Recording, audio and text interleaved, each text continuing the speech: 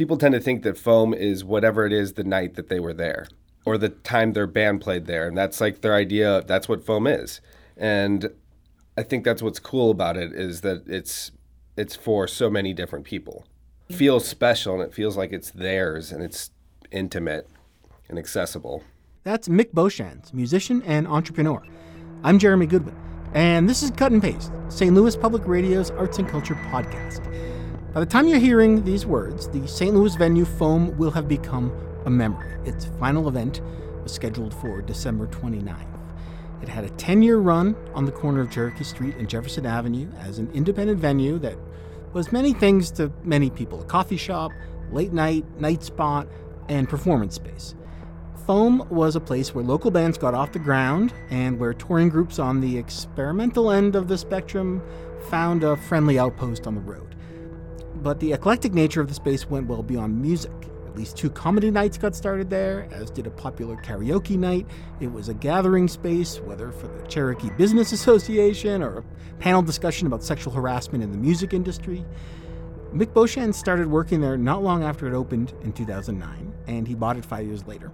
He and Caitlin Franz manage it, and they alerted the world in January 2019 that Foam was in danger of going out of business.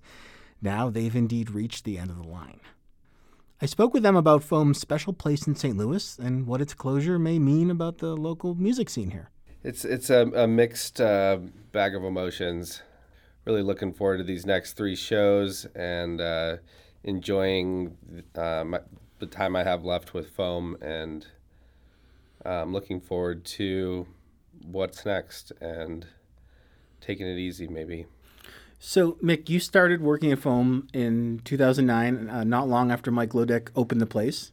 Was there any particular significance to that job to you at the moment? Absolutely. At the time, I was a barista was my day job. I actually didn't have bartending experience going into that situation. My buddy Evan Solt from Sleepy Kitty told me about this new place that just opened up, Foam, and he thought I'd be a good fit there. And turns out I was a pretty good fit there. Started booking shows. Within the first year I started working there, and it really blossomed. It turned into a thing, and bands were asking to play all the time. Turned into like a booking manager sort of thing on top of the barista bartending gig. And you're a musician as well? I am. Yeah, that's part of why I was interested at Foam, because when I walked in there, I saw the stage in this cool room in this cool neighborhood, and saw a lot of potential there. And I saw enough really great touring bands come through playing to an empty room because Mike didn't really have experience putting on shows. So that's when I stepped up and started pairing these bands with appropriate locals, and that whole DIY model really blossomed there. Caitlin, how did you get into the mix? I've known Mike for a really long time. And then it was almost 3 years ago we started dating. And so we joke because he always says, "This is my partner, Caitlin." Most people assume that means business partner. I think anybody who has a loved one involved in a small business ends up being a partner to that in some capacity or another, because that's just the way it goes. So what have you been doing at Foam? So for the last year and a half or 2 years, I've kind of managed the back end accounting and staffing kind of side of things. But because it's such a small operation, it just ends up being something we work on daily kind of together. And I understand that's been somewhat of a labor of love in the past year or so, right? Definitely. I think we've just been trying to figure out an exit plan for a while, but also because it means so much to so many people, including Mick and me, that we want to make sure that it was a graceful exit. And it's at a really a high-profile location in the neighborhood at the corner of Cherokee and Jefferson. Since 2009, how has the neighborhood around that corner changed? Foam was the first bar to open on the street since a moratorium on liquor sales was lifted that dates back to the 90s. Oh. And since then, I can't even count how many bars have opened. A whole slew of other venues and bars have opened. And now it's an entertainment district, I'd say. And you wouldn't describe it like that at all 10 years ago? No, that wasn't the vibe. Galen Gandolfi was doing some really cool things, more than, I'd say, about a decade before Foam came along, but he could never secure a liquor license over at Radio Cherokee, if anybody remembers that spot. He was a real innovator and forward-thinking dude, and also learned a lot from him. I feel like he paved the way for what Foam was doing.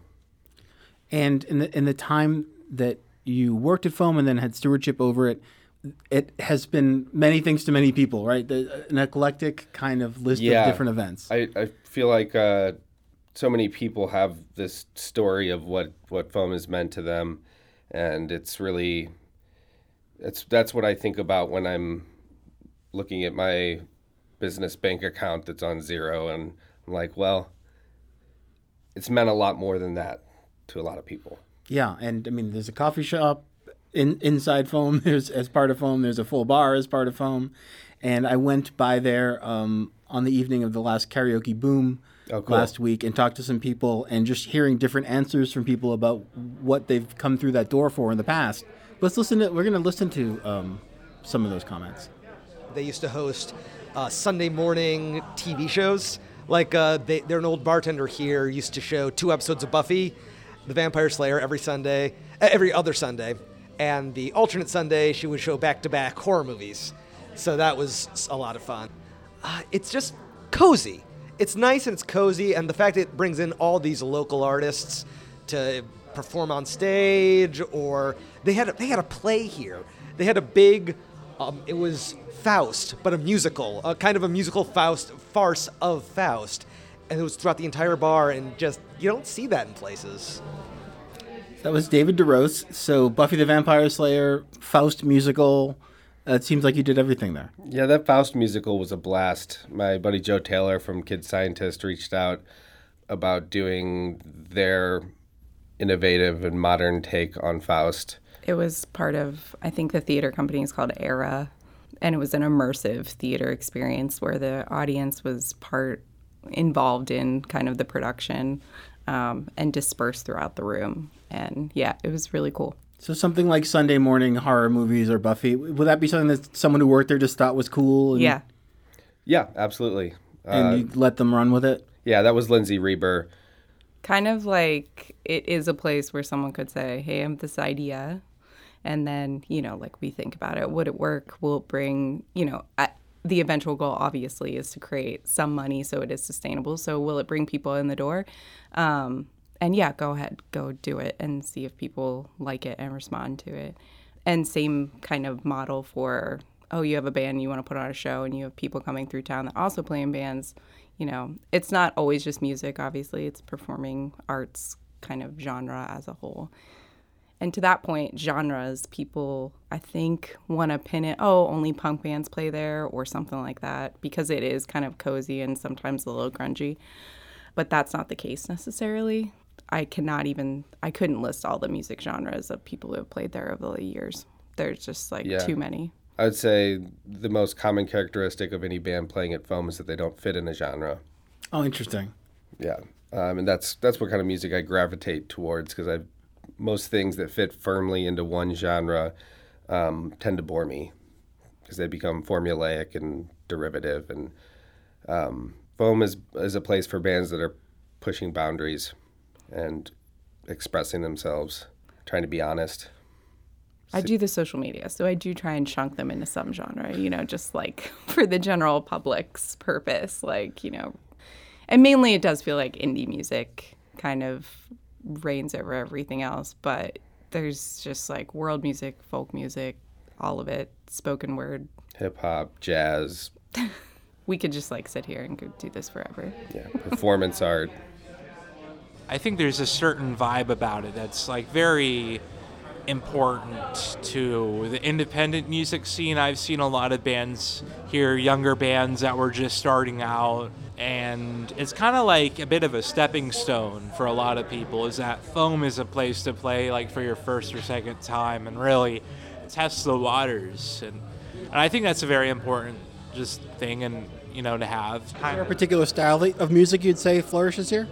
Yeah, I think there's just a lot of great garage rock at Foam. There's a lot of great just 4-chord guitar bands that will never go out of style.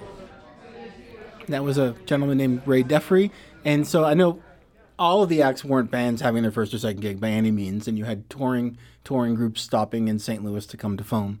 But in terms of the importance of a venue like that in the local music scene, what kind of a role does Foam specifically play in just a healthy local music world? People tend to think that Foam is whatever it is the night that they were there, or the time their band played there, and that's like their idea. That's what Foam is, and I think that's what's cool about it is that it's for so many different people, and it feels special, and it feels like it's theirs, and it's intimate and accessible. So it sounds like a lot of people had a feeling of personal connection to the venue. Absolutely, for me as well. We're at a time right now where the Kranzberg Arts Foundation just opened a new venue. The performance space part of it is sort of a smaller piece of it. It's maybe about a 200-person capacity. But also the people behind Old Rock House just announced that they're going to be building a 1,200-person capacity venue in Midtown / Grand Center. Just read about that. What, for a smaller venue what was the capacity at Foam? 80. 80, okay. What is it like out there to try to keep a place like that in business in St. Louis right now? It's like walking a tightrope.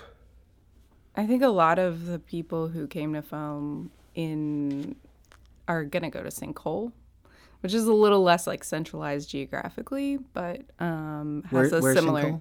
It's like way down South Broadway. Okay. And they have a recording studio now, and kind of a similar setup where it's like one big cozy room and a small stage area. The business model is very similar, but they're not doing coffee. And just supporting DIY music culture. That's Matt Stutler's venue. He was the booker for Foam. Yep. A year ago, in January 2019, you had a GoFundMe. You launched a crowdfunding campaign to keep the place in business. Mm-hmm. At the time, you had talked about the monthly receipts just going down the previous couple months.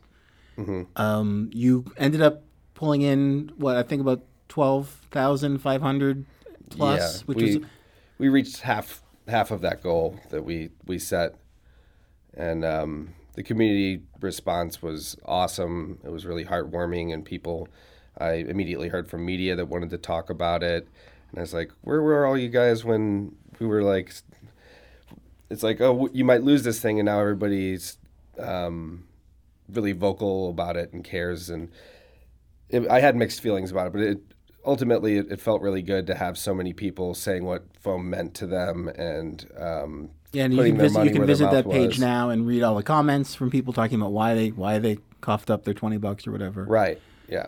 But you got about half of what you were asking for.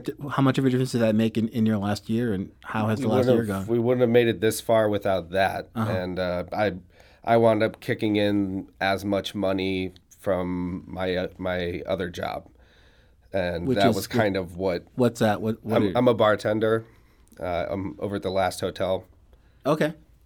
But that got us through, like the next 6 months, and really like helped through what was a not very busy time over the last couple months or early couple months of 2019. Unfortunately, the community saw a pretty low sales Cinco de Mayo, which I don't think anybody was expecting, and that's usually the biggest day of the year profit-wise for everyone on Cherokee Street.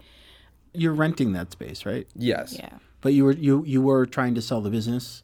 I was trying to sell the business. I reached a point where I was just, my labor of love was starting to feel like a toxic relationship for me, because I was giving more than I had to give. But I still didn't want to see Foam go away. So I let people know. I just tried to be honest with everybody about what's going on. And some people stepped up that were pretty seriously interested in keeping it going. And a few of them fell by the wayside. Several didn't work out just because there was a larger real estate deal kind of in play. And our landlord needed to wait around to see if that would work out before he could lease it again to another person. So in the end, couldn't, after 6 months of trying to figure out how to hand it off to someone else, a couple different interested parties, just it was evident it wasn't going to work out. That's Caitlin Franz. We're talking with her and Mick Beauchamp about foam. And Cut and Paste will be back after this one little message.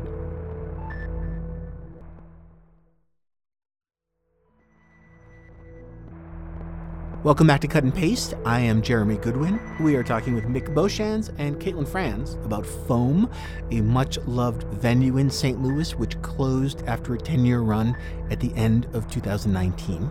And why don't we hear from another person who I ran into at Foam, who was talking about why a place like Foam is important. This is such an interesting little performance space, and it's a shame to lose it. Small venues are important to small companies and to independent and just getting started acts and bands and that can't afford to rent out a huge place, but could fill a house this size. That was Jen Kerner. She was at Foam for karaoke, but she's also active in the local theater scene. Back to the conversation with Mick and Caitlin. One of the distinctive things about how Mick operated Foam is that he did not take a percentage of ticket sales from any of the events that happened there. That went straight to the band or to the performing organization. I asked him how that worked. Yeah, that's the model that I grew up operating in, and it's what worked really well for the bands and made it such a popular spot because you could play there and you'd at least make enough to get to your next destination or better depending on how many times you've been through and who you're playing with here. Might Foam have been on a firmer financial footing if you were less generous about things like that? It's tough to say because I feel like what made Foam popular was that model. Mm-hmm. So I had talks with Matt, my booker, about different tweaks we could do with that arrangement, and we both kept coming back to the idea that like Foam loses its identity and relevance when we start doing that. When it becomes less accessible to a lower budget group. Yeah, and the other thing to consider is like you'd have ticket prices going up, bands would make less money, and if the room sold out, that's $80. Say I took $1 from every person that went in, the other $4 went to bands. Like it still doesn't make that big of a difference. I think most venues are making money off of the bar. Mm-hmm. So if you're allowing under 21 shows, then you're not really making that. And we experience some of that, where most of the people who show up don't drink. Then. That's another thing that is worth talking about. We never once charged a minor surcharge at Foam. I never thought it was right to penalize kids for not being able to buy booze. So while it's not a great business model, it was kind of an ethical standard that we held ourselves to. Mm-hmm. It sounds like it's kind of a mix. Foam is kind of a mix of a for-profit bar, club, and a DIY space. I think about that a lot. How things maybe would have been different if for the last 5 years it operated as a nonprofit or something like that. Officially, mm-hmm. Legally speaking, yes. Because neither of you have been taking a salary for a while, right? Correct. It was, 2-3 years ago that when Caitlin started punching the numbers, doing the books for me, she was like, you should get a second job. That's Foam's best chance of succeeding because as long as you're trying to draw any income from this, you're just digging a hole. So the idea was to get Foam to break even. Had you been living off of Foam for a period of time? Yeah, actually, that's kind of why I bought the business because I loved my day job, and then my day job turned into my life, my identity. I was just eating, sleeping, breathing Foam. It got to be a little much. I feel like so many people who own small businesses can relate to that. Like you never have a moment off. And the profit margins aren't guaranteed, and you spend every moment of your day working on a thing that you hope will be successful. Yeah, it became also a bit of an identity crisis for me because I identify as a musician first, not a businessman. And it'd be weird to go into a bar and have some guy look at me like he knows me and realize he doesn't know me, but he's drunk enough to point at me and say, foam. And I'll just be like, hi. Foam guy. Foam guy. Yep, that's me, foam guy. All right. Which, in sort of trying to figure out like what your identity is after foam closes, I said to him, you'll still be the foam guy. Like, no one's gonna stop pointing at you and saying that, but maybe you'll have some time to get back to playing music, which I think you've said before is what really makes you happy, and that's not my carry first the passion. Not carry the weight and stress of, will I be able to pay my bills? And not just working a second job, but you went into debt to keep foam. Yeah, yes. I've been afraid of debt my whole life and did a really good job of staying out of it until I bought a business. So I'm going to start whittling away at that, and I think part of the key to that is to stop digging that hole. Mm. And on the topic of just what foam meant to people, let's hear from Tommy Twix. It's just been a great venue, just to see a lot of art and culture in St. Louis. Is there another venue you would compare it to in St. Louis? I mean, could I compare Foam to any other venue? No. There are other venues we go to, but Foam will always be a special place. More than likely, a special place. I don't think any place could replace Foam and the magic. I'm so sad to see it go also. Wow. Have you heard that kind of thing from people? Yeah. I have. Yeah, people have poured their hearts out in similar fashion, and makes me feel really great about what we accomplished and that we were able to provide this space for people for a decade. It's been a wild ride. And I think there'll definitely be a hole, not only for the numbers, like I think St. Louis could use another 100, 120 max person capacity room to get that kind of intimacy that Foam provided when you're watching a show, but also someone else who would provide that many bands the opportunity, bands and performers, to just have a stage to perform on without any sort of pretense of like, am I going to make X number of dollars tonight, which I don't think Mick was particularly concerned about when making a lot of those booking calls. So, and people saying thank you to you when they see you? Yeah, I've gotten a lot of that. A lot of people reaching out via Facebook, and in-person talks in bars, running into people. And the community outpour for the GoFundMe campaign was really moving and encouraging. And since we've announced our eventual closure, a lot of people have been doing the same. I don't think a lot of people say, I'm sorry to hear about it. They say thank you to him. Yeah. Which is, I think, a little bit different than when any other small business closes. Like a little more heartfelt and just kind of represents how important it's been to a lot of people. Yeah, I think Foam succeeded in what I wanted it to do, what I wanted it to be. I didn't go into this thing thinking I'm going to make a bunch of money and this is my career. Maybe if I had, I would have done that, but not all those other things we've been talking about. And I think those other things are more important. That's Mick Beauchamp. We were talking with him and Caitlin Franz about the late, great St. Louis venue Foam. And this has been Cut and Paste, St. Louis Public Radio's Arts and Culture podcast, produced with help from our executive editor, Shula Newman. You can find Cut and Paste at stlpublicradio.org or wherever you get your podcasts.